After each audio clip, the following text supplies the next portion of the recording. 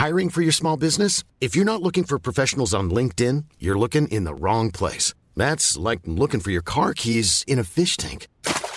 LinkedIn helps you hire professionals you can't find anywhere else, even those who aren't actively searching for a new job but might be open to the perfect role. In a given month, over 70% of LinkedIn users don't even visit other leading job sites. So start looking in the right place. With LinkedIn, you can hire professionals like a professional. Post your free job on linkedin.com/people today.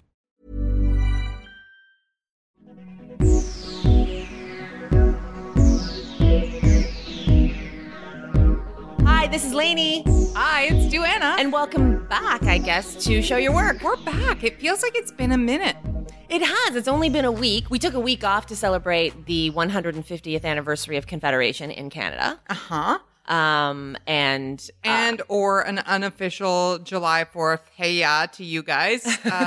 Way to go. Yeah, happy 4th yesterday. This is going to be posted on Wednesday, July 5th. So it kind of worked out because our long weekend, our Canada Day was on Saturday, so it means that Monday, July 3rd, was a federal holiday in Canada, and then the 4th is the 4th in the U.S., so 2 days off. Which is, very exciting. But in the meantime, since it seems like we've been away so long, I made this discovery. And maybe it's not that revelatory, but it was a big deal for me. So I've been listening to all these podcasts other than our own, enjoying being able to catch up. I'm currently in the middle of, get this, one called Go Pirates. Does this mean anything to you? No. Not yet. This is a podcast from the fine people at previously.tv about pirates? About Veronica Mars.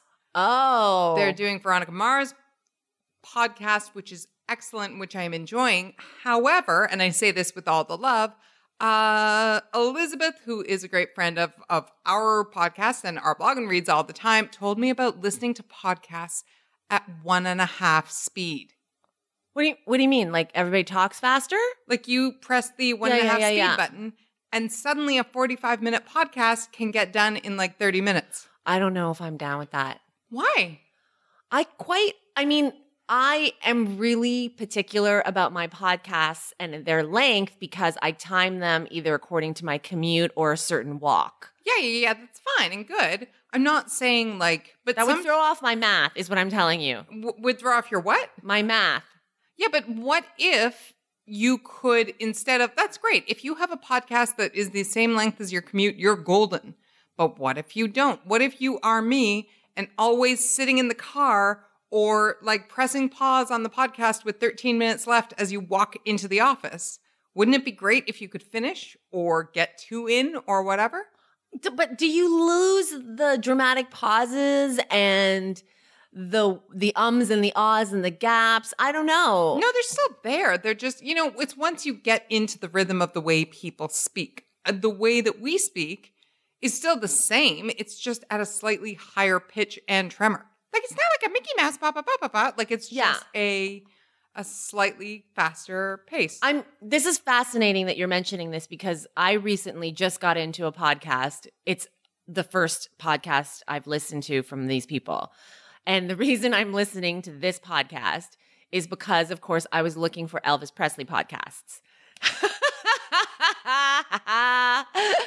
Anyway, so there is a podcast called, you maybe know of it. I'm hoping you already know about it because their name is Those Conspiracy Guys. Oh, yes. Okay. I know them? I know of the podcast. I have yet to dive in there. Okay. So they're Irish, super Irish. I love how that's why you think I might know them. Yeah. And so they're the signature of these guys is that their podcasts are 5 hours long. Oh, like the Gilmore Guys. Yeah. Sure. And they always examine a conspiracy. So the one that I'm listening to, obviously, is the Elvis Presley conspiracy. And I don't think that I want to shorten their 5 hours to 2.5 hours. I'm fully into, even though I've made their podcast probably longer than it needs to be because there are some phrases and words that they say with their heavy Irish accents that I need to listen back to or look up, their expressions, the colloquialism. I'm so fascinated. So I have to pause and Google, what does this mean? Okay, well, first of all, I think it would not be 2.5 hours. I think it would be shortening it to something closer to 3.5 or 3 2/3 or something. Second, even though people now have us on double speed and are like, get to the topics, I need to know what you needed to look up from the Irish podcast conspiracy. There theory. have been 6 or 7 that I can't even remember anymore. And then I had to, what I did have to look up was, there was an expression that they used. It had to do with parking somewhere, water, something. Does this had to do something to do with school? Anyway, yeah. What? Parking, water, and school? Yeah, I can't listen. I was walking at the time, so I had to actually pull my dogs off the side of the sidewalk, pause it, look on my phone. Anyway, I still don't exactly know what it means. Some of me thinks that it means that you go and make out with a girl, because they kept talking about having your fingers in it, getting your fingers wet. I was like, is this about fingering a girl? No, it's almost definitely not. Anyway, yeah, I was gonna ask you about it. And then when you said, oh, shortening podcasts, I was like, would you dare shorten the Irish podcast, Duana? Yeah, huh?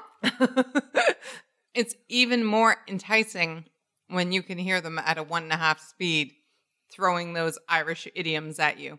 I'm going to find out what that is. And this is the first non-North American podcast I've really spent some time on. So it actually also surprises me, their language, their politically incorrect language. Like they throw around the F word, not fuck, but they throw around the F word meaning like a person's body to describe a body liberally. Like they'll talk about a girl and be like, she's bleh. I don't get it. Fat. Oh, fat. Not what I thought you were going to say at all. Yeah. Okay.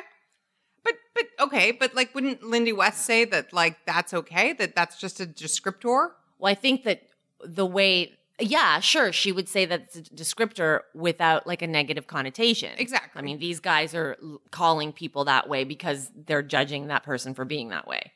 Why do you love it? The podcast? I don't love the podcast, but I do enjoy the conversation that they're having about Elvis. How am I back to Elvis? All right, let's get to the meat of the thing. Did you say that in an Irish way? I was gonna get there. Yeah. I was gonna kind of lean into it would be more like the meat of the thing. Okay. All right. So the biggest news to land at the end of last week was the release of Jay-Z's new album, 444. It's still, as of the time that we're recording, is not available on anywhere but Tidal. Like that was my favorite reaction of the whole thing was the that meme that I'm sure you saw of me trying to imagine what 444 sounds like because I don't have Tidal. That's right. And it's just a video of Jay-Z nodding, like not really to time of any music. Yeah. It's quite entertaining. Yeah. So by Wednesday when this airs, it could be available on Apple. It could be released. Like people are saying, there are some people who are speculating that Jay-Z's holding it to Tidal for a week and then it'll be available across other platforms. Beyonce's Lemonade was exclusive to Tidal, I think, for 24 hours But we'd all got it in one version or another on HBO. That's right. First. That's right. Which is still, like, not everybody has HBO. Of course not. Yeah. And the other thing is that it's also available, I believe, this caused some outrage in my household, to Sprint customers.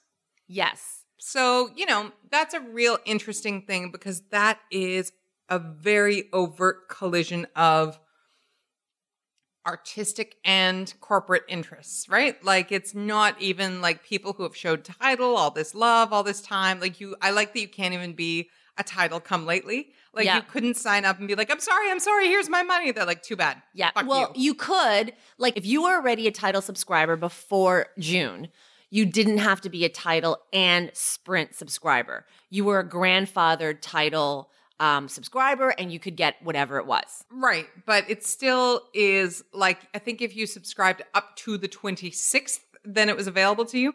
It still means that you have to have had the psychic foresight to Yeah. realize that there was going to be an album dropped in Yeah. 3 days' time that you were going to want. And some people are mad. Like Mark Ronson was like, what the fuck? I can't listen to this. And complained about it on Twitter and bitched about it. And, and that's Mark Ronson, who in theory should have more access than regular people. But that's really entertaining. Like, as much as we do this and we knew we were going to talk about this, it's really entertaining to think about what would happen to a culture vulture if they couldn't listen. Like, just the agony of, if SNL was still happening, there would have been something about, all the ways that you are pretentious when you try to pretend like you have Tidal and you know about Jay-Z. Yeah.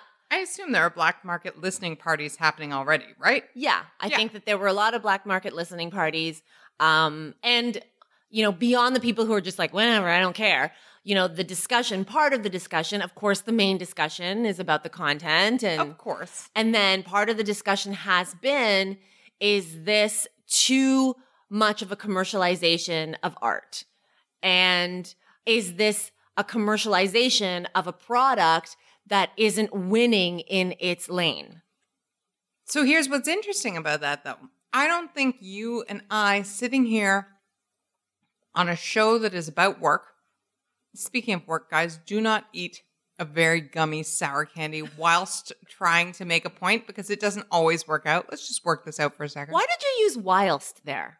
I never use whilst, and I hate whilst.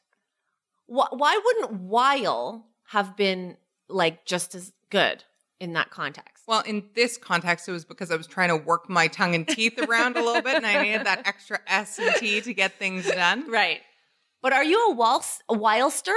No. How long have we known each other? I've never said whilst before. But there are people who are whilsters, and I generally find that whilst is unnecessary. I also don't like it when people say, oh, I'm going to that movie also. No, you're going to that movie too. Yes. Anyway, back to Jay-Z. Yes. You and I generally don't spend our time talking about the commercialization of X or the availability of this or that piece of art on that platform. One of the things that's interesting is that you said, oh, it's about the content, and yeah, we're going to get there. But because we're getting the information about the content secondhand-ish, it invites those conversations about commercialization and art. It invites those conversations about the delivery system and venue more than it would if it was just an album that dropped universally, right? Yeah. So that's kind of interesting to me. It was even brought up to me at an event I was at yesterday where, I was having a conversation. Kathleen was part of it, and we're talking about Jay, and we're talking about the album. And then someone actually said, but what do you think about the fact that it's only on Tidal? So that is definitely, there are people who are side-eyeing, why Tidal? Number one, because... Well, we know why, but... Exactly. I mean, is it the equivalent conversation of why is no one bitching or not as much bitching happens when someone releases something exclusively on Apple? Yes. It's the same concept, right? It's just that everybody, most people, a majority of people, because of the devices that most people are using, have Apple. But it is the exact same delivery system. Of course it is. It's like when something is exclusive to HBO or whatever. Every year we have the same discussion. Every year, in sort of late May, early June, you say, don't forget to watch the Spelling Bee. And I say, it's only available on ESPN 14. And we're not a sports household, so I don't subscribe to all the ESPN so that I can get that one channel. And then I have to send you clips. And then you send me clips, which I appreciate. And now the whole internet sends me clips. Right. But it's the same concept, right? If something is exclusive to HBO or Fox or whatever, it's only available to people who pay for it. If you want it, you pay for it. The only difference is that an artist who is not Jay-Z will choose to take their album to the place where most people can access it because they're not as confident as he is in the fact that people will come to this relatively obscure venue to get it. So there's two things here. He's trying to build this relatively obscure venue. He acquired Tidal a few years ago. It has gone through some business setbacks. It is not even close to Spotify or Apple, the major players in the streaming service business. And then, of course, the secondary part of it is like, oh, Jay's only doing this to build his business. So how real is it? Is it exploitative? I don't know why this conversation still, to me, and this is people, if you want to accuse me, if you're out there listening, of having my Carter glasses on, my pro Beyonce, like pro whatever Carter glasses on, please do so. I want to be called out on that, but I just don't see why this would be any different than any other artist exploiting their own lives and work and trying to make money off it. If you have listened to 444, one of the themes beyond infidelity and all that of the album is Black enterprise. So in Jay-Z exclusively releasing what he thinks is his defining album of his life right now, 444 on Tidal, he's also sort of linking it to a thematic encouragement that he is making towards his community, which is Black enterprise is the way to freedom. Sure. And he has said that for years, for decades, has said, you know, nobody teaches many parts of the Black community how to run a business like a business person. They are not taught by grandfathers upon grandfathers upon grandfathers who have come through these systems of how to run a business. Which is its own kind of inheritance beyond a bank account. Yes? 100%. Yeah. Yes. There's some idiom about that, of course. You know, you can inherit wealth, but inheriting the means to build your own is another whole story. And that confidence and entitlement to be able to go into a world that has already allowed you in that door. And that you can like handle any situation, Yeah. right? Is the idea. All of these things are drums that he has been beating for at least a decade? Sure. And you know, if you read not very far between the lines in the Beyonce and Jay-Z love story, this enterprise, this enterprisingness, and the idea that you can build your own empire is part of this love story. It's part of the conversation that Beyonce and Jay-Z have been having arguably since they met. And so I think it's a fair point that A, he's just doing what anybody would do. He's creating kind of a scarcity model. And that B, he's sort of becoming his own example, right? If somebody else was doing this, you know, if whomever, Mark Zuckerberg, was starting his own sort of music streaming service, everybody would be like, well, yeah, that makes sense. Of course he is. So why is it different? I guess it's different because he's an artist. Is that what it is? I think that's partly what it is. We are supposed to believe that artists are in it for their art, right? Whenever we hear a story about, oh, I took scale is the lowest an actor can be paid. I took scale to do this job. Right. Or an independent film. I Yeah. didn't collect a salary for this because I did this. Or if you hear about actors going to do Broadway, often the very, very famous actors that you know who are film and movie stars who do Broadway, they make like hundreds of dollars a week doing Broadway. Like it's in the low ranges of a salary because they can afford it for their art, right? Like you do the big blockbuster, Right. maybe. You have the luxury of not taking as much money. That's right. Yeah. And so I think that's what the pushback is that you're sort of referring to is, yeah, he is selling himself at once as a business person and as an artist. Well, you know, all of this that you have just said is encapsulated in a song called Family Feud on the album. And I'll read you a couple of those lyrics. Because again, when we go back to Black enterprise and we go back to the merging or the merging of art and commerce, this is what he says about that. Yeah, we did that. Black-owned things, 100% Black-owned champagne, and we merrily eating off these streams. Y'all drinking Perrier Jouet, huh? But we ain't getting through to you yet, huh? Okay, I'm sorry, but like, what's better than one billionaire? Two. And then Beyonce you can hear Beyonce on this track.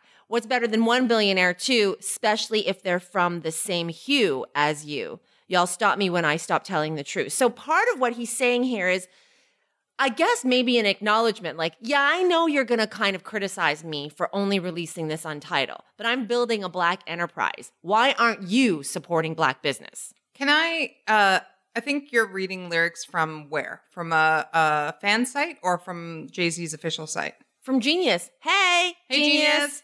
Can you spell hue for me, please? H-U-E. See? Yeah. That's nice because, of course, especially when they're from the same hue, if you're listening, also could nod to Houston. Of course, home of Beyonce, not home of Jay-Z, but nonetheless.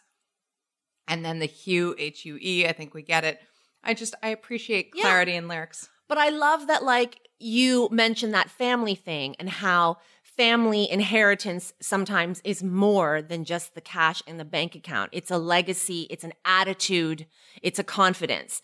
So when he says what's better than one billionaire, two, these are two billionaires together in a house of the same hue, trying to pass that legacy on. To their, let's just get it out there, 3 children. To their 3 children, a dynasty, if you will, and a dynasty built around a family business, a part of which is Tidal. And again, that's the Black enterprise that he's addressing in this album. Yeah, and I think, too, if they owned a chain of hotels, if they owned, a billion restaurants, or like Jessica Simpson, who is a billionaire based on her eponymous clothing business, yes? Yeah, well, it's worth $1 billion, right? Yeah, sure. I mean, sure. But there would be no sort of eyebrow raise there because there's no pretense at selling art. Like, this is both more honest and it's not dishonest. I just mean this is more honest and straightforward in a way because it's just like, yeah, I'm selling the stuff I make and creating an empire that way and creating billionaires and legacies and so forth that way, as opposed to, oh no, I'm going to diversify my interests and have, right, a chain of, I don't know, Tex-Mex restaurants in the South, which I'm sure they also have. But the fact that it's about music is, I think, where the eyebrow is raised. That said, it doesn't change the fact that Tidal is not even in 3rd place. So is Jay-Z and this album enough to save Tidal? Or to put Tidal where Jay-Z wants it to be? I'm going to answer my own question. I'm going to say no. Yeah. Sorry, can you just pause? Yeah. Because I would like to believe that the archivists at Jay-Z Enterprises or Parkwood, somebody has just found your audio clip and is like clipping it and saving it. And that's going to be like the thing to beat. They're going to be like, this random woman on the internet said, I'm going to say no. And then they're going to like watch it climb. You just became somebody's mantra. I would like to. I mean, in 5 years, if Tidal is going neck and neck with Spotify or has exceeded Spotify, great. I won't be sad about that. I won't be mad about it. I just don't know that even Beyonce, after launching Lemonade on Tidal exclusively after it aired on HBO, that was enough to get me to subscribe to Tidal, which I did for 2 months. And then my credit card got stolen, and the credit card that Tidal had lapsed, or like they, were like, hey, enter your new credit card or update your credit card. And I was like, I'm not going to do that. So I left the app on my phone and I didn't delete the app. And then, when all the buzz was happening around the twins and I was, wondering, oh God, I mean, I don't want to miss any kind of announcement. And this was about 8 weeks ago. I was like, let me just resubscribe to Tidal to make sure I've got all my Beyonce bases covered. Oh, you are a Tidal of convenience. And then I think I had to resubscribe or redo it last week. But I'm saying, though, that that's the only time I remember that Tidal is on my phone. Most of the time, I get my music from Apple. Right.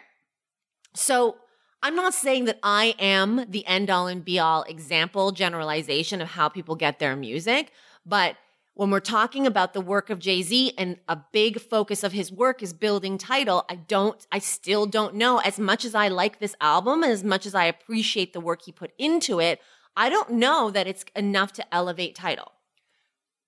All right, let's go to content, because we know what is on this album because it has been exhaustively discussed, right?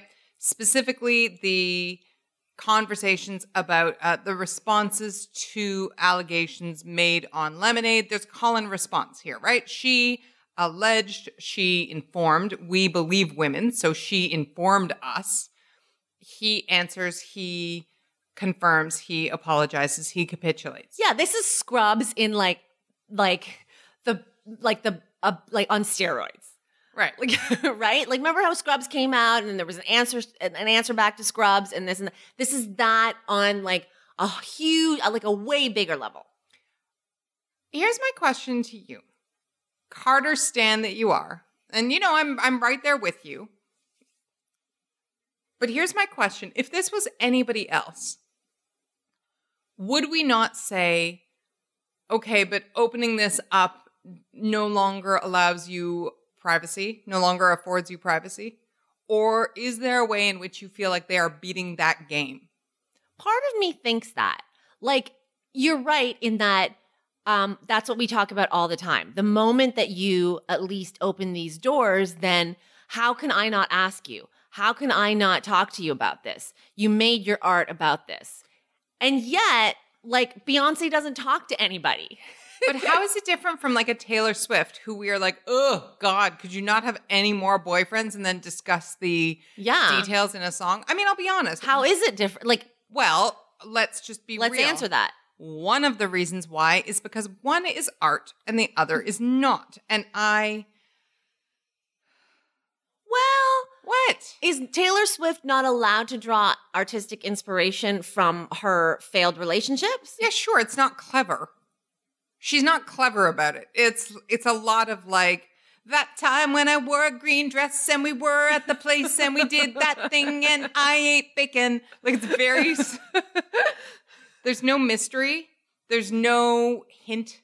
There's no Becky with the good hair. There's no wondering. There's no interpretation, right? Like you mentioned Genius. Hey, Genius. Which is about sort of interpreting lyrics and finding the meaning in them and so forth, right? There's not always a lot to find in the Taylor. It's right there in Skywriting. Right. So that to me is one difference, you know, that there's So there's no fun for us. There's no fun. And I mean, I guess that's a thing that we have come to embrace in songwriting, in song lyrics, right? As long as I can remember, is sort of reading between the lines of the lyrics, like the liner notes, the whatever, to find the thing, to find the mystery. So there's that's part of it. That's part of why I think it is more art than she is. On the other hand, maybe not so much.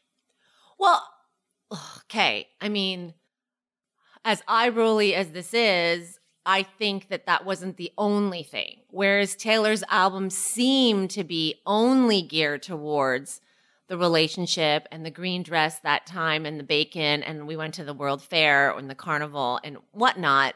I like this fanfic that we're writing here. Lemonade wasn't just about that time or those times that my husband cheated on me and Becky and this and that. As we know, it was much bigger. Yes. That was served to us along with a big dose of here are the injustices that many women, Black women, have experienced. Here is how we are treated unfairly. Here is how I would like to wrap all of us in the collective experience and stand together. Similarly, Jay-Z's album is not just about infidelity. As we just talked about, it's also about Black ambition. It's about Black enterprise, et cetera, et cetera. And about specifics, right? The line I love most from Lemonade, other than the obvious, is, Dem Children of Celestine and Matthew. Like, it's about Beyonce and Solange specifically. Jay-Z sings about his mother. She essentially has a coming out story on this album. There are stories, you're right, that are about their worlds, both big and small, and the infidelity, which gets front row center, is only part of it. And in a way, their infidelity, too, is both, as you said, specific and universal. I spoke to Kathleen about her reaction to Jay-Z and the album, and one of her first reactions was, on the infidelity bit, it wasn't just about his own unfaithfulness. It was a message to Black men about how responsible they should be with their success.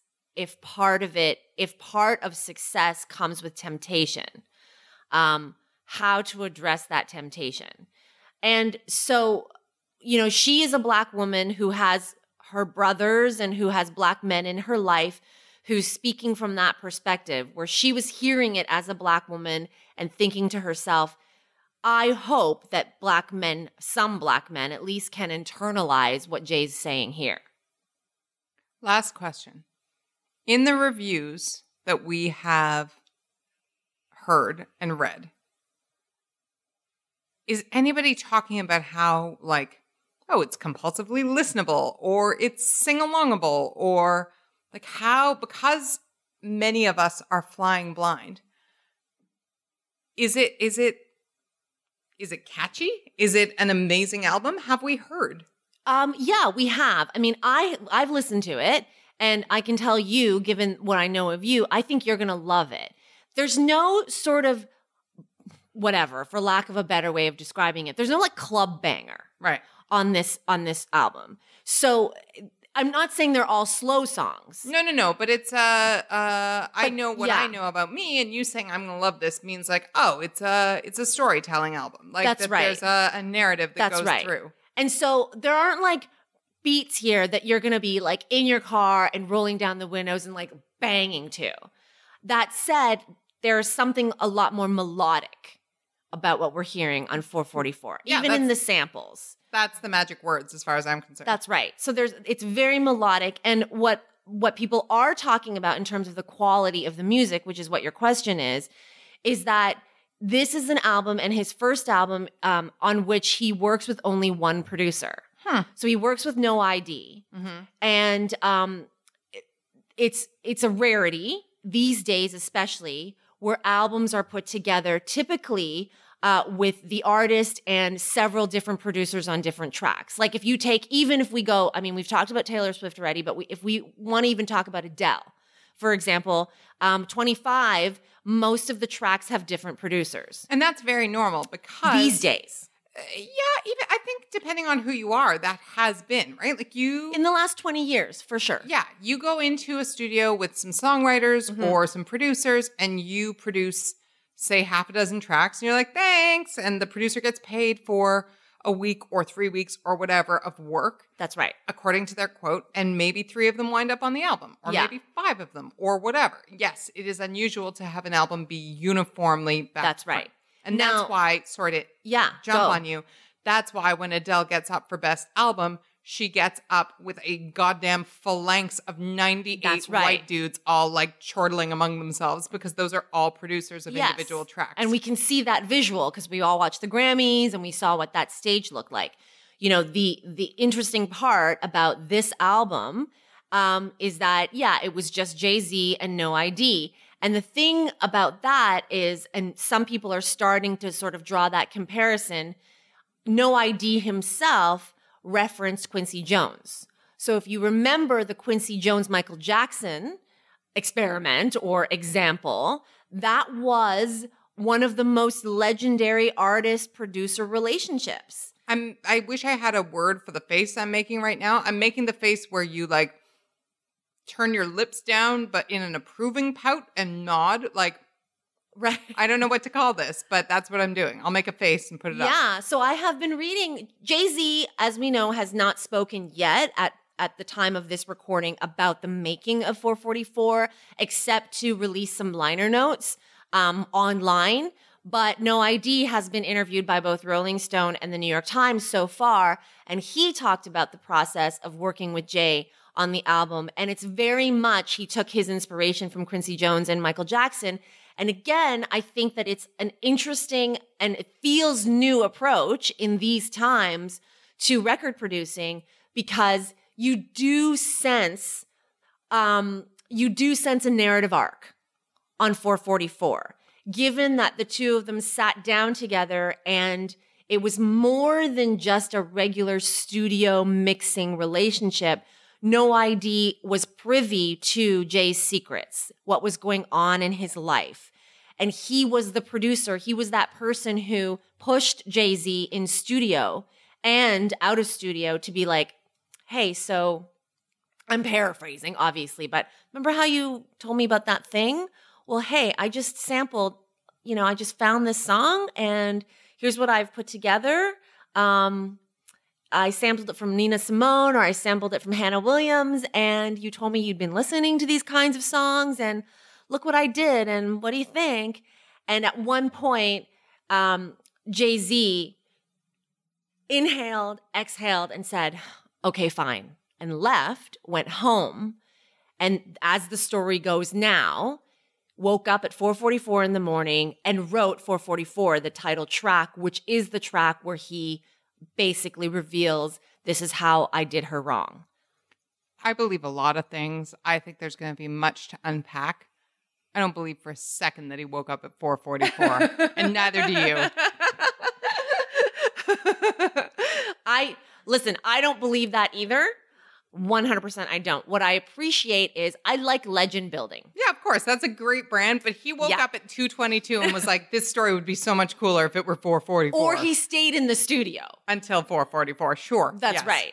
But yeah, this is, to me, that was one of the components about the album that really interested me, that producer-artist working relationship experience. Well, maybe, more to come here, obviously, but maybe we'll talk more about whether this is the new, auteur and artist conversation, because music is on a large level not selling the way it once did. So maybe more narrative concept albums like this are on their way back, and one producer is the way to do that. So, stand by.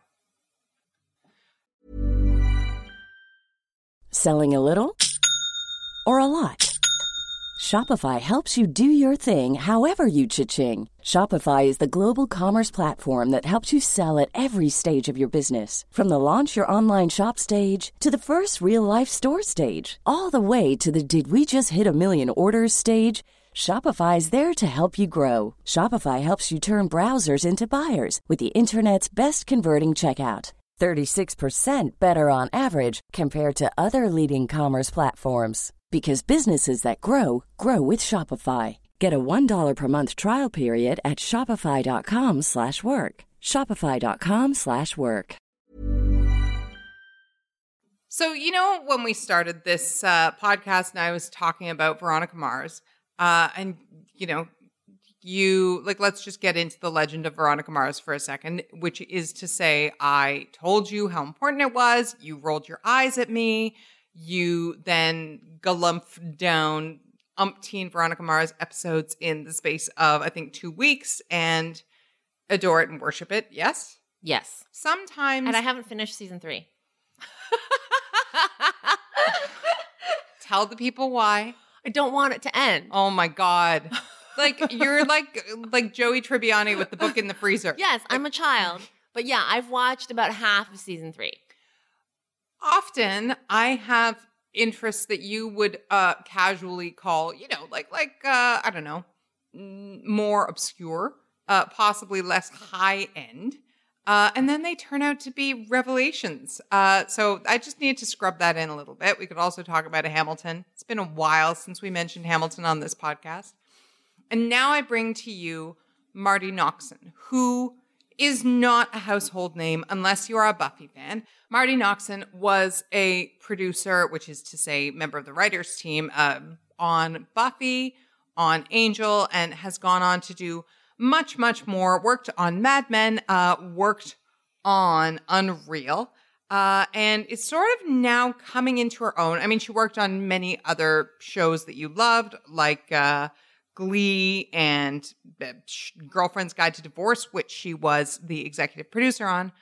And now she's kind of coming into her own, which is to say that she's now doing projects of her own with her name out front as the creator.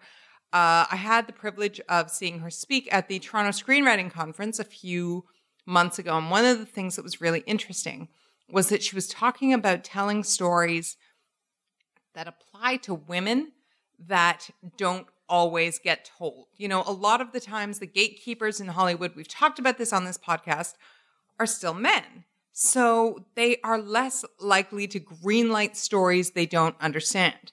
So she has a film that is, I believe, just out now or in the very near future, depending on where you are, called To the Bone, which is about anorexia. Lily Collins deals with anorexia in the lead role. And she's also adapting a book, and I'm so excited about this. She's also adapting a book called Dietland.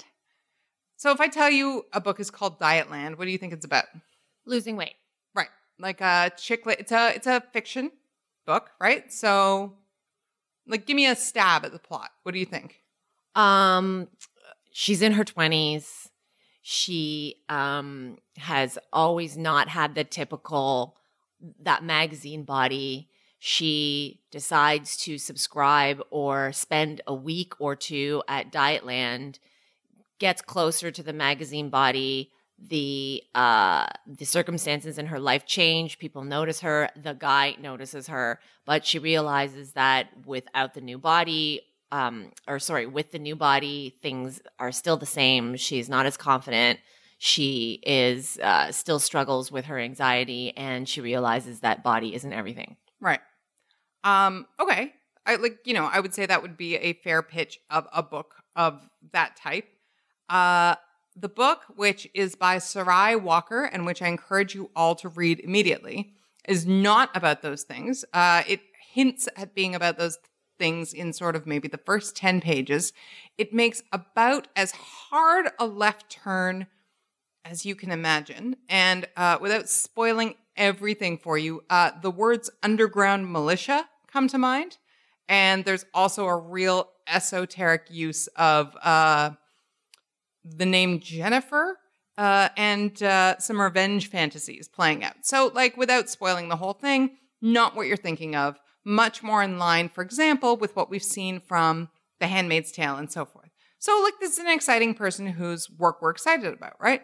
But this is not why I wanted to talk about her beyond bringing her name to the forefront. The reason I wanted to talk about her is because in an interview with Vulture that is based on To the Bone but touches on these other projects she has going on, she said the following. So she was asked about like working with Joss Whedon and is she like him or is she not? And, you know, by all means, let's continue to compare women to men they have worked with, but whatever. And she says, I was meeting with a studio about directing a superhero movie with lots of big FX, she says. I was worried about not having had time to prepare for the meeting. And this woman I know said, quote, in my opinion, men come in with 60% of their preparation and brag on it. And women come in with 90% and they apologize for the 10% they didn't have. Her friend advised Noxon to never apologize, just come in and say she didn't have time to fully prepare. And part of my brain went, now the article reads, Noxon makes a mind-blown sound, so I will make that sound.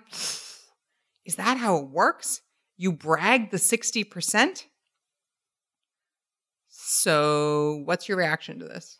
My reaction to this is I've mentioned many times before a book that I read a few years ago called The Confidence Code by Katty Kay.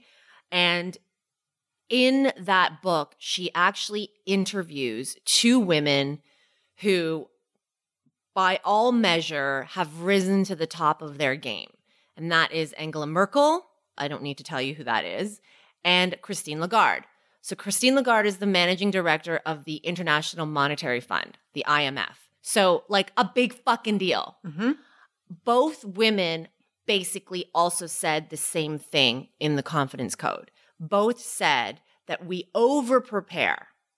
We make sure that whenever we go into a meeting, whenever we go into negotiation, whenever we do anything, we know everything and have covered every piece of ground so that we aren't, caught unaware. And they have gone into those meetings, and you can imagine those two women in particular, Angela Merkel and Christine Lagarde, IMF and like running Germany, would be in many meetings, most meetings with just men. And they both have said the men that we encounter are nowhere near as prepared as we are and somehow have gotten pretty close to our positions. And you've seen it, right? You've been in a meeting where somebody goes, anyway, what I really think we should do is do something like they're doing over in, you know what? I don't know exactly where, but listen, it's 2 towns over. It was in Newsweek, and they're doing a really good thing that involves doing this thing I really want to do, so we should all get behind it. You've seen that. Yeah. And people go, oh yeah, okay, good idea. And by the same token, you've seen people show up with underlined, highlighted, they are prepared and their points don't get made or they get stepped over or they make their point. And then dude is like, yeah, like I said in Newsweek 2 weeks ago. And, you know, your woman is over here waving her annotated bibliography of the actual Newsweek article. What do we do? How do we fix this? I'm especially incensed by what you said about the confidence code because, look, I've been in some Hollywood meetings, both in and out of Hollywood. You've been in some meetings. They are, how do I put this, often bullshit. Like everybody's just kind of, in the nicest way possible, everybody just wants to make a human connection. If it works, you often get further along. If it doesn't, you don't. But those meetings that you're talking about are about hard facts and numbers, or at least leadership, and they feel the same way. What do we do? I don't know. I'm torn in this situation because number one, I believe in preparation. Mm-hmm. So like it's going to be really hard for somebody who is used to preparing and over preparing to go into situations and be like, I kind of know my shit. So like, why am I spending 8 days on something where I already know that I know this, but I want to know it like 800 times more. So that's one side of it. On the other side of it, the reality for Christine Lagarde and Angela Merkel is that, of course, when they walk into a room, they already know that the other men who are there, and they're often the only women, are going to hold them to a different standard. So that's why they're justified in over-preparing. But I think that's true of any woman. Like, I do think that's true anyway. That any woman who's risen to this point in these kinds of enterprises, as different as governing Germany and directing a big Studio FX movie can be, and then maybe not that different, depending on, your take on things, that there's a different standard to be held. But I think what we're saying here is it's not from over preparing that the job gets done, or showing how much you know is not the thing that sells the people who need to be sold. Whatever it is, it's not necessarily that, right? You have that for your own confidence. I don't think anybody's saying don't prepare. But I think what we're sort of getting here is that it's almost the cult of personality, right? Like that what you're selling is less, I have all this, I've done all this work, and more, this is who I am. This is what I would do if I had the time, if I was doing the thing. Here's what I'll give you. It's a little bit like not doing the work for free. It's a little bit like not doing all the preparation until you're paying me, until I have the job. Then I'll do the preparation for you. Is this feasible? What do we think? I don't know if it's feasible. Like, I look at that Marty Noxon situation and I'm like, okay, the friend said to her, like, just go in there and be like, hey, I didn't have time to prepare. Like, a dude says that, and we've seen what happens. As she said, they get the job. But what does happen if a woman goes into an executive meeting with Warner Brothers and was like, I didn't have time to prepare? Does that executive look at her across the table and be like, hey, but we brought you in to, like, interview for the new fucking, I don't know, Batman movie. And we're like, we're putting $150, $200 million into this movie, and you didn't prepare for this meeting?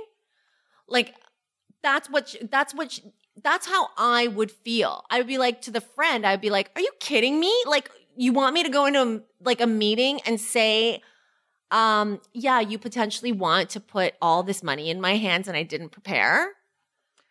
But you know what? I don't think that's the takeaway here. I'm speaking slightly out of context in the sense that I don't want to put words in her mouth. And of course, as we know, every article is in itself selecting bits and pieces. But I think based on how much we're hearing of her now versus what we heard from her, say, 10 years ago, and what I heard her talk about last month and the projects that she has coming up, I think what Marti Noxon and others are kind of getting at is, I was that girl who overprepared. I did do all the work for 10 years.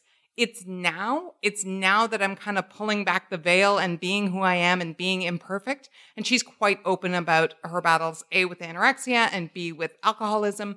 It's now, is her point, that I'm being imperfect, that I'm getting the jobs and the acclaim and the sort of first name notoriety. So, maybe the question is not like, do you prepare or not, but is this the way to get the kind of success that we're implying everybody wants? At the beginning? No, nobody's saying at the beginning. Who said at the beginning? Sure. I mean, when you get to the level of Marti Noxon and you can come in with already a resume that has all this, I guess. I think that's the argument, because I think, and again, I'm speaking without total context. I wasn't there with she and her friend having this conversation, but I think that's the thing, that women, as far up as they work and as many successes as they have behind them, still wind up feeling as though they are auditioning. Yeah, I agree with you. I mean, for the Marti Noxons of the world, there is a sense of liberty in being able to be like that, the mind-blown moment? Psh, yeah, for sure. I think the other part of it is, who are we putting in those rooms to talk to people and to hear those answers and to hear the difference between when a man says, oh yeah, I didn't have time to prepare, and a woman says, oh yeah, I didn't have time to prepare. I can tell you for sure, I can say with 100% confidence that if you and I were sitting across from somebody and they walked in and we were interested in them in a position, boy or girl, man or woman, if they had come in and been like, oh yeah, I didn't have time to prepare, we would judge them equally. We would judge them equally if they were, but it depends who that person is. Boy or girl, man or woman, sure. But which of our heroes? If Beyonce comes in and is like, I didn't really have time to prepare, tell me what you'd like. You'd be like, of course we will. If, whomever, like it's in terms of, when do you stop apologizing for who you are? Like, these are also people who, look, you're very open about having 4 to 7 jobs at any given time, right? Like, at a certain time, you only have so many hours. And if you are meeting with somebody about a certain thing and you're like, look, I've given as much attention to this as I can, but it's not the same amount of attention I would give if I didn't have, several other competing jobs competing for my 50, 60, 70 hours a week. And in fact, that's why they want you, right? They don't want somebody who doesn't also have many other interests at hand. I'm thinking about this situation and I'm trying to picture how it would have gone down. Let's say, the one of the most famous examples of this kind of situation, like the difference between men and women in Hollywood and the opportunities that are available, especially in director opportunities, would be the Colin Trevorrow. Yeah, absolutely. Is that how?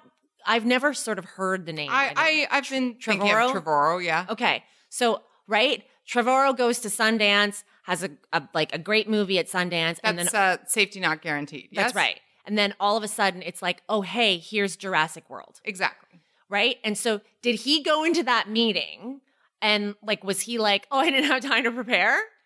And then, for example, you have like a Patty Jenkins. Or, the immediate example that was given when that story came out was Ava DuVernay. Mm-hmm. So Ava DuVernay is older than Colin Trevorrow and had much more experience at that point, but still had to wait and was still, I believe, turned down or at least made to wait. Oh, yes. Right? Yes. Made to wait for that opportunity. So in those two situations, would it have been could Ava DuVernay have gone in and been like, I'm Ava DuVernay. Just, I got a lot of other things I'm doing, so I didn't have time to prepare for this. And yeah. But I don't think it's that. I just want to be clear here. And the context of the quote in the Vulture article, which we will post, is whether or not there's a sense of entitlement applied to men, right? That, Joss Whedon was 32 at Buffy, but Marty Noxon is, I think by my conservative math, 51. Dear Ms. Noxon, like you very much. Please forgive me if I have mislabeled you. And is only now just hitting her stride. And does she feel like that is because of the weight that we put on the accomplishments of women or men? At which point she gives this anecdote that, not that women aren't prepared, not that nobody should prepare, but that the men who have had successes or bigger successes based on the experience of her friend are walking in there and being like, kind of like this. And people are being like, here you go, here's Jurassic World. That there isn't as much preparation required for much more accomplishment. And that does blow my mind. It still does. It still does blow my mind that there are all these dottings of I's and crossing of T's, and still it's like somebody who doesn't look like they've done that much work, who is not showing their work, kind of shows up and everybody's like, yeah, I guess that guy, sure, why not? And he gets Jurassic World. This poor guy is like, he's the...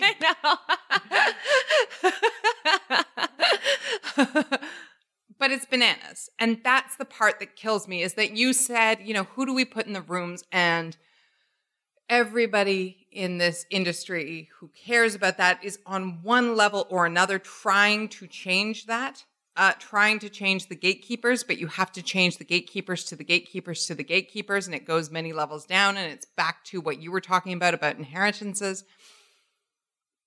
I grow frustrated when I'm like, how is this a problem we can't solve? How is this a revelation to which we have no rejoinder? I'd like to take this to our readers, because many of you, we hear from you, we hear your stories where you're working in industries outside of Hollywood, but you have seen the parallels at your workplaces in terms of what work looks like and who work works for more often than not. So please let us know if you're listening. Let us know if you're working in law, if you're working in finance, if you're working in nursing. Let us know what that approach is. Have you over-prepared when your quote-unquote competition that you're interviewing for that promotion or for that partnership, have you been in a situation where you have over-prepared but you almost don't have to? You're listening to Duana say, hey, like, your reputation and your resume should speak for itself. Whoa, though. I'm not saying it does, I guess. I'm not saying don't prepare or don't work hard. No. Or anything of the kind. But what we're saying is that there is palpable evidence that for some men, more than for women, that level of preparation doesn't necessarily go into getting the gig done. Right. Let us know your stories. We want to hear them. We'd love to read them on the podcast. Yes. We talk about Hollywood, but the reason why, of course, is because so much of those work examples can be extrapolated and are relatable in other workplaces. So please share with us. We really want to know your stories. And one of the things that's most interesting about Hollywood is that, as terrible as it is, this stuff is often kind of out on the table. People are talking about it, or people are saying, or who gets hired for the jobs and who doesn't. So help us to help you cast a light on what's going on in your industries, in your corners of the world, because that only helps everybody. Next, we want to cast a light on a part of the entertainment industry that perhaps is not the part of the business that lives in the light, but you wouldn't watch TV, you wouldn't watch anything on TV, from TV shows to movies to talk shows to breakfast shows, whatever, to sporting events without this. And that is the truck, the control room. That might have been your finest segment, your finest segue. That was really beautiful. So I what? Let's back it all the way up. Let's back it all the way up. There's an article in Slate. We try to be topical. We try to do things that are in the news. This is not the newest article that we've seen, and it is still the one that gave both of us equal amounts of joy. And it might not even be to you, you're listening, it might not even be the sexiest topic, but we find it sexy. So we are selling it to you. Well, we're going to show you why and how. So the headline is, what's inside that big white truck outside sporting events? So you've seen this truck. It is big. It is up on like stilts. It has virtually no windows. It looks like but I mean, when we say truck, the way we should describe it is trailer. Right. Yes, exactly. Yeah. So you've seen those white trailers outside whatever venue. You go to a concert, you've always seen a white trailer. And some people think it's a hair and makeup trailer. Like a trailer on the back of a truck, we should say, not like a trailer park home. Yeah. But yeah, like a trailer kind of thing. And there are some that are not unlike these that are hair and makeup or sometimes teeny tiny little dressing rooms. Hot tip. If you're ever walking by a film set and you see these trailers and you see like the doors and they have names on them, those are the character names. They are there so that you don't figure out who's inside. But if you can figure out what the production is and you can Google it, then you can figure out who is actually John in whatever. That's right. However, the biggest, best truck is outside live events and not just sporting events. Obviously, outside the Oscars or the Grammys or the Super Bowl or anything else that you can think of, there is a big, big, huge truck or several. Several. Like at the Oscars, there are blocks of trucks? Well, at the Oscars, they dedicate a compound to trucks. So at the Oscars, across the street, sort of like the El Capitan, where Jimmy Kimmel shoots his show, it's on that side of the street. On Hawthorne, that avenue. That's right. It's kind of beside there. There's a huge parking lot that's dedicated to trucks from all around the world, broadcasting live back to Japan, Australia, from the red carpet. So their reporters are on the red carpet. The feed goes into the truck sends the feed to their home countries and then broadcasts to their home countries that red carpet show. But sorry. So why do you need a whole truck just to broadcast a feed? So inside the truck is not just, some equipment or cables or whatever. There are rooms in this truck, mostly like carpet padded. And they have, a live director, because all these people, as you say, are not just sending back live feeds, but often live programs, live television going back to Japan or Australia or whatever, right? Right. And so the reason why we're talking about this today is because both of us, you sent it to me first, and I was like, I have to read this right now. Slate did an article letting people know what's in that truck. Clearly because without the truck, you wouldn't see what you're seeing on TV. And the truck is where the magic and the power happens. So, a couple of years ago, we broadcast a clip on Lainey Gossip that I have to find, and it was about the beauty of live directing in Greece. And there was a woman, the director, in the control room who is literally calling the cameras as this live action thing is happening. Ready 1, take 1, ready 2, ready 3, 3, take 3, ready 4, coming up, 5, let's go. Yeah. But so calm, so fine, even as millions and millions of dollars of equipment are operating around her and broadcasting live. You actually gave it more excitement in the way that you called out the cameras than it actually was. It's literally like lower the pitch maybe by 50%. Dissolve 1, go to 1. Well, because a woman can't be seen to be being too excited, Elaine. Come on. But that's how it works. But that was 3 hours? For 3 hours. That's right. And not all sequences are that in depth. If you're at the Oscars and somebody says, okay, ready, take camera 5, watching them come out from the corner of the stage. Okay, ready, camera 13, take them at the center of the stage. If camera 13 is there while Halle Berry is sobbing out her acceptance speech, just to make a really current reference, then you're going to stay there. Then the director has a second to breathe. But you're always watching and seeing what else comes up next. Right. And I guess the reason I was interested in talking about this is because on television, I'm in front of the camera. So I'm considered the terminology, again, let me be clear, this is not what I want to be called. Stop apologizing. Okay. Is the talent. Right. So I'm in front of the camera. I'm a talk show host or one of the hosts. I have also, though, worked in the truck. Yeah. The first time I worked in the truck was because we were doing our eTalk Oscar show.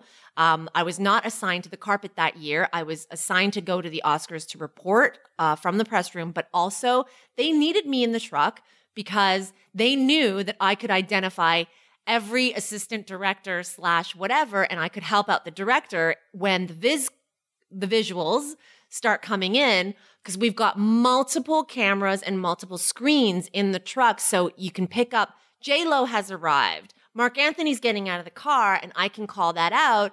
And so the director can line that up and make sure the shot goes to J-Lo getting out of the limo. So line up means get it ready, know what you might go to next. That's right.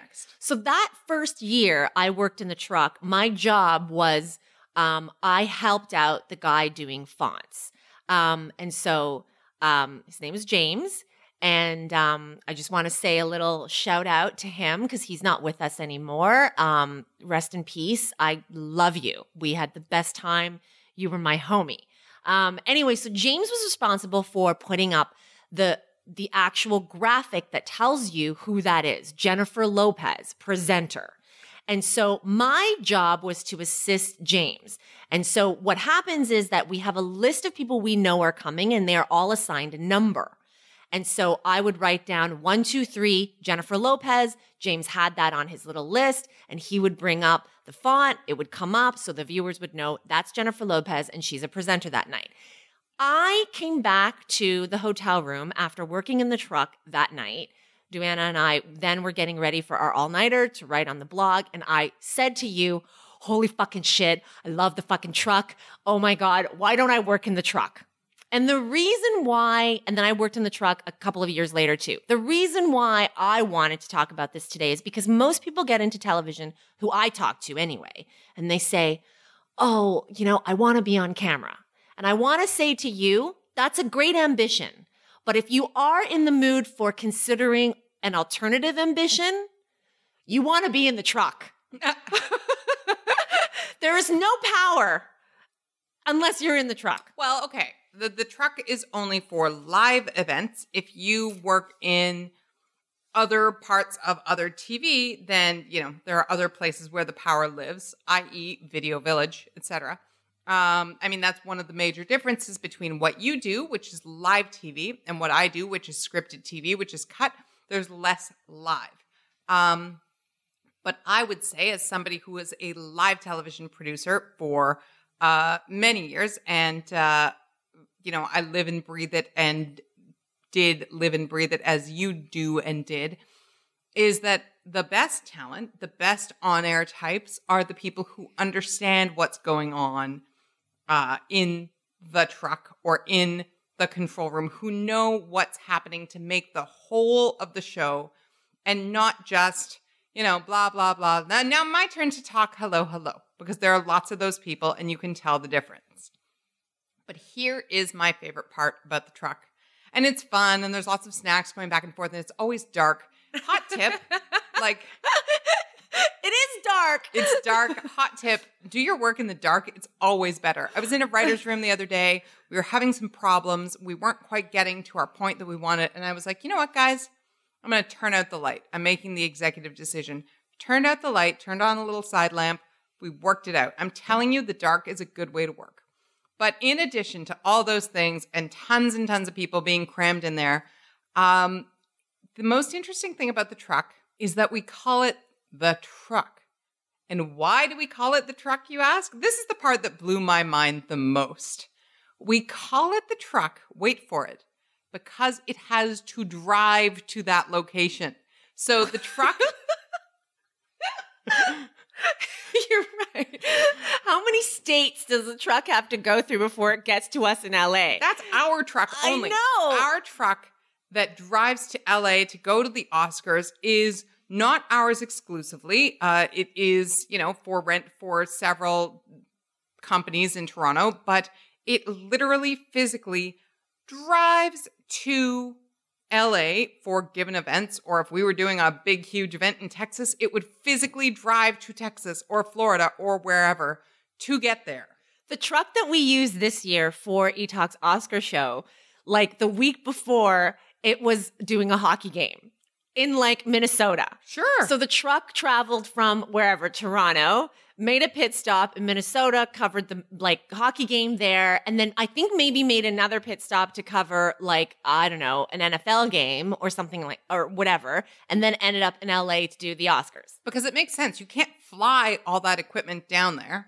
And, you know, at a certain point, renting it, as I'm sure that people who have to cross international waters have to rent trucks, right? If you are, as you say, broadcasting to Australia or Japan or whatnot, I assume there are trucks for rent, which are at an extremely high premium, etc.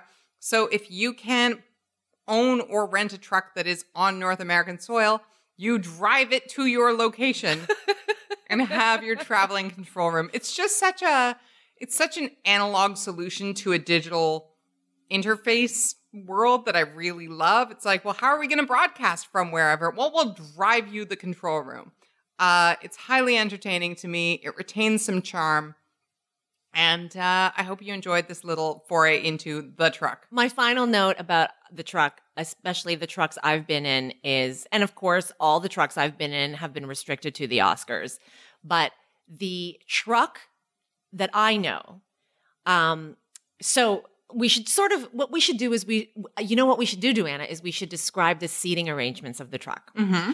So the front row Yeah. of the truck, Yeah. closest to all the monitors, Mhm. is where the director and In the middle. AD. Yep. Director's in the middle. AD is often usually To to the their right. left. Well, in our truck, it was the AD was to the right, Okay. to the director's right, and then to the left was the senior producer of the show. Where's your switcher? The switcher is, I think the switcher was in the second row. What is this bananas? I don't know. Switcher has to Don't be in the trust front me. row. But like, anyway, so the director of every truck I've been in, and listen, I'm not like a truck expert. Like, please don't let me, pass myself off as one. But the director of our Oscar telecast has always been a woman. Her name is Dawn. Her AD is a woman. And Dawn's specialty, actually, she does the Oscars once a year. She is the best, but she typically directs sports live events. So before coming to do the live Oscars broadcast, she was doing hockey games. She does football games. She is 95% of her job is directing live sportscasts.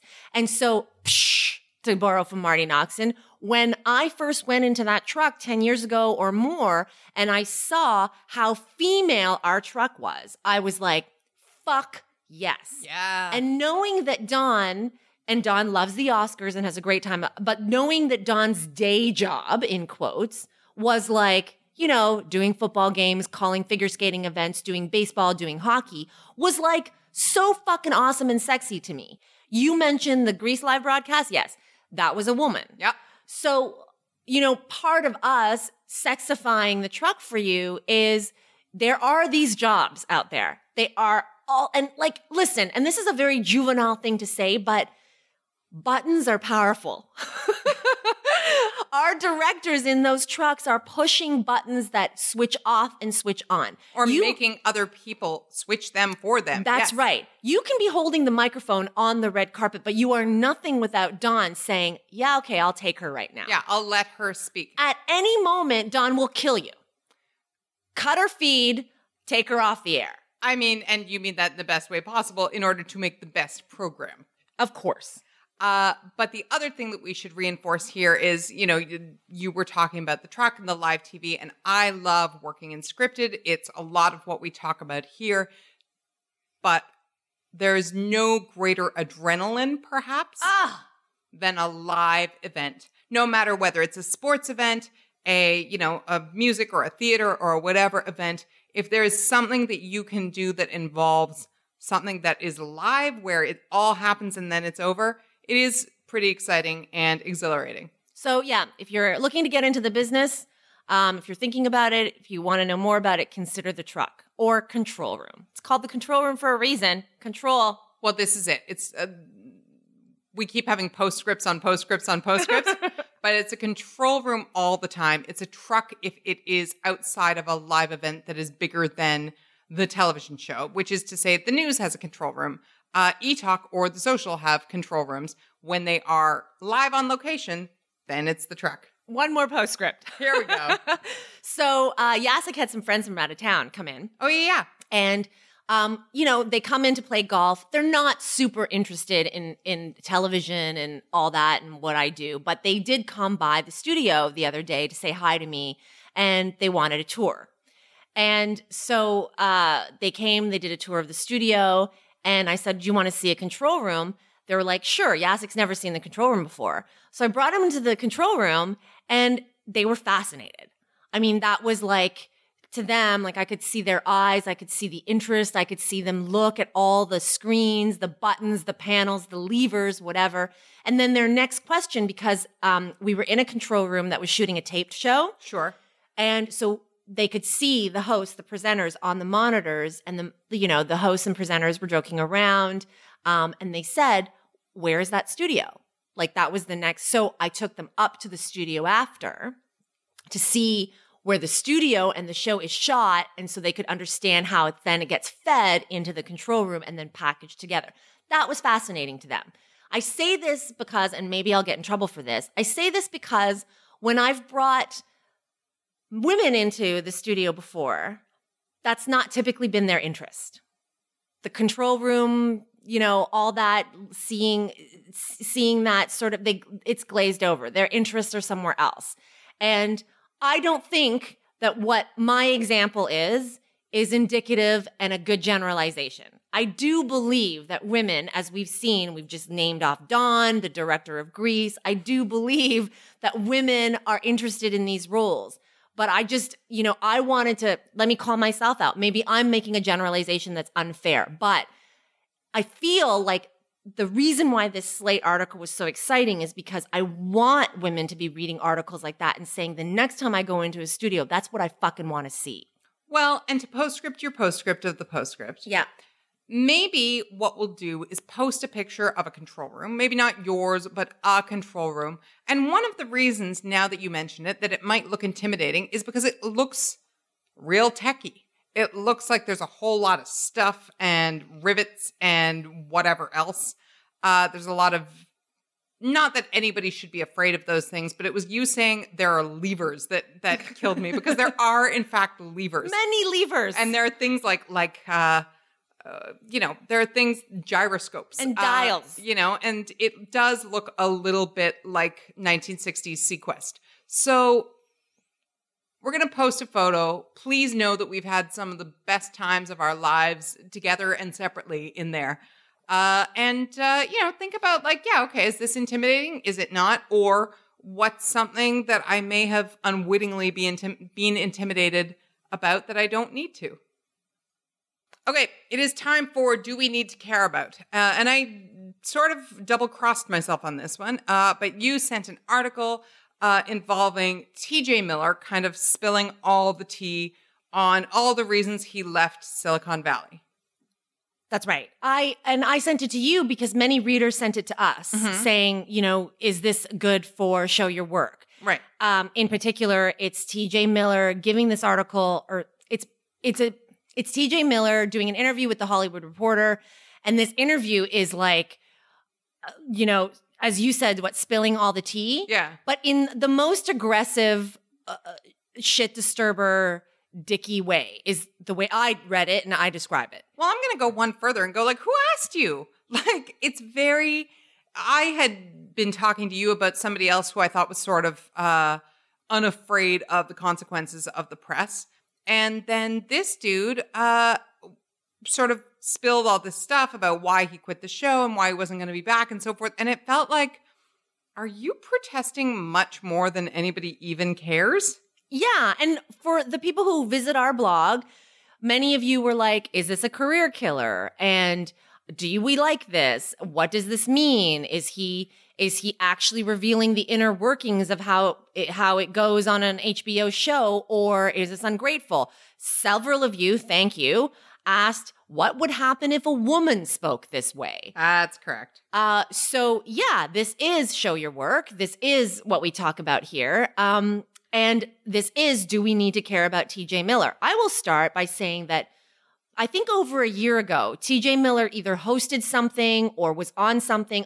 I don't even care enough to actually look back and sort of reference the article and the event where I asked this question, but I actually put it in the post about whatever event that was. And I was like, do I need to care about TJ Miller? Like, because I don't. At the time, I was like, whatever. I don't watch Silicon Valley. Sorry, my bad. But I also didn't find him particularly funny. I wondered out loud, asking everybody, you know, the readers who visit our blog, do I need to? Like, in a year, is this guy going to blow up? And like, I'm going to be like, oh shit, I should have cared more. And now after this article, I feel validated because I didn't. And I didn't, you know, read up on TJ Miller. And now I don't feel like I'm going to or have to or want to. So I do watch Silicon Valley, not religiously. It's one of those shows that I dip in and out of, and I enjoy it so much every time. But what's fascinating about it is, as much as he was the guy and he's like kind of a big presence and he's swinging around all the time. I wish you guys could see me swinging my arms trying to approximate his like hair and curliness. But the show is entertaining regardless. It's not entertaining because of him. What's interesting to me is that I don't think the show is going to suffer. Of course, you know, the show stars Thomas Middleditch. It stars Kumail Nanjiani, whose name I have mispronounced on this podcast before, but who is, of course, now the star of The Big Sick. So the stars of Silicon Valley are becoming household names in their own right. Nobody's relying on TJ Miller. We don't really need him, so I don't know what the point was. The other thing that bothers me from a Show Your Work point of view is there's a whole lot of, I don't know, 5th year of undergrad. What does it all mean? What does it all matter? I just wanted to see what would happen if I blew it all up. Well, and also like, I wanted to see what would happen. And then there's also I never wanted this in the first place. It was a joke that they thought I was an actor. Right? Stop it. How old is that guy? Let's find out. Please stand by. It was a joke that they thought of it as I was an actor. I'm a stand-up comic. Like, you know, I'm like, okay, so you don't want to ever act again? So you're not going to be auditioning for movies? You don't want the Jack Black, that comic to headlining films journey? Sure. How dare you? TJ Miller is born in 1981. This is later than I expected. I expected a full Gen X birthday because Gen Xers are so afraid of caring too much, which is so boring to me. Sidebar, if you are in the Oregon Trail generation, if you are, you know what that means. Please write and tell me whether you think this is a thing or not. I can't decide whether I buy into it or I don't. Anyway, TJ Miller, how dare you be like, I never cared anyway. It was just a joke to something that people are working so hard for and about. Yeah, like they're on so many levels. And then he takes a shot at Middleditch and was like, yeah, he's the whatever and I'm this guy. And it's a comparison. It's I'm cool and I'm the I don't give a fuck and he wants it so bad. Well, fuck you, James Franco. Basically, I'm over anybody who does not care. We have mocked or at least, you know, smirked at people who really, really sweat how much they want things or nominations or whatever. But I will always take wanting something over not wanting something. And I will always take not wanting something over pretending you don't want something because me thinks thou dost protest too much. If you're making this much noise about how much you don't care and how much you don't want to be on the show and how popular and busy you are that you can't be there, I don't know if I buy it. Well, okay, I remember I remember the event that he hosted. It was the Critics' Choice Awards. Why the fuck are you hosting the Critics' Choice Awards if you don't give a shit? Correct. Also, Critics' Choice Awards, you might find a truck or several there. It would be more interesting than TJ Miller. So yeah, no, if a woman did this, I don't know if she would dare, you know? And if she did, she would be in a bigger, better position than TJ Miller. I mean, look, I just want to puke out. Like this is what I think. Did it make you madder than you expected? Talking to you about it, I guess, has made me mad. Like when I read about it, I was more eye roll, like fuck off. Like, as I said, validating. But now I'm like, I didn't care about you before. I'm going to care about you even less. And to those of you who do care, write in and let us know. Yeah, you can correct us. All right, let's do a super fast palate cleanser. That's how much we fucking cared about TJ Miller. All right, moving on. That's fine. It is time for the celebrity hometown quiz. We talked when we last podcasted about whether or not shouting out one's hometown is exclusive to rap and hip hop, whether people who have hometown pride who are celebrities are people we know more than not. And so we're going to quiz ourselves on some hometown knowledge. Okay. Well, I did not do my homework. I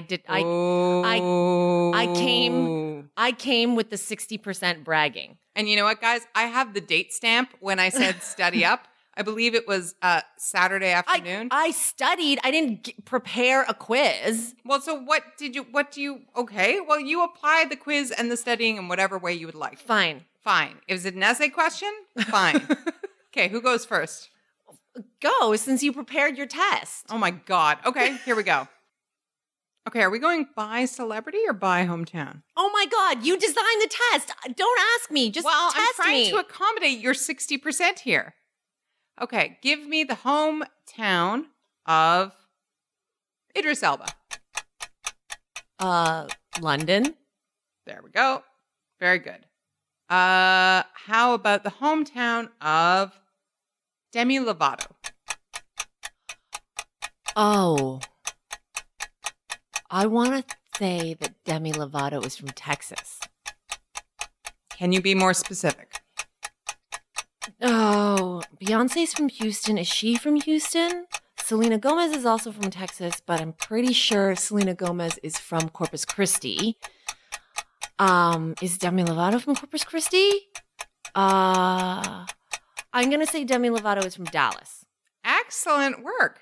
Thank you. Very nice. Okay. Are you quizzing me? What's happening? Okay. Okay. I have more, but you know.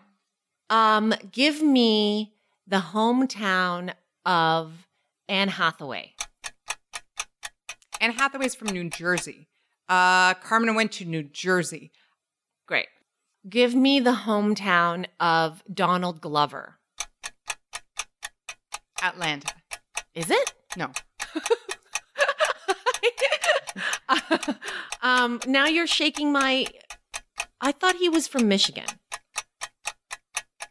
Oh, Georgia. Oh, this is a trick one. Donald Glover was born at Edwards Air Force Base in California and raised in Stone Mountain, Georgia. So, do we accept Atlanta? I accept Atlanta on my own behalf. Okay. But not really, because it's a bit of a cheat, too. Got it. Okay, for my final challenge, please name a celebrity from one of the following locations. You may choose St. Louis, okay, Denver, or South America. St. Louis, I will say Nelly and John Hamm. Nelly. I'm so happy I'm so happy I found a Nelly in nice our podcast. Anyway, thank you so much for listening. This was super fun. We love talking about this stuff with you. We love the letters that you send us about how this does relate to your life or doesn't, the work struggles that you find yourself in. We always want to hear more about it. Hey, and do us a favor, because we just found out that when you leave reviews and ratings on iTunes for the podcast, it helps people find it. Which is great, because then we can argue with more people. You can argue with people. It's all more fun. So check us out on iTunes and Google Play, and we will be back next week. In the meantime, work hard. Show your work. See you next time. Bye.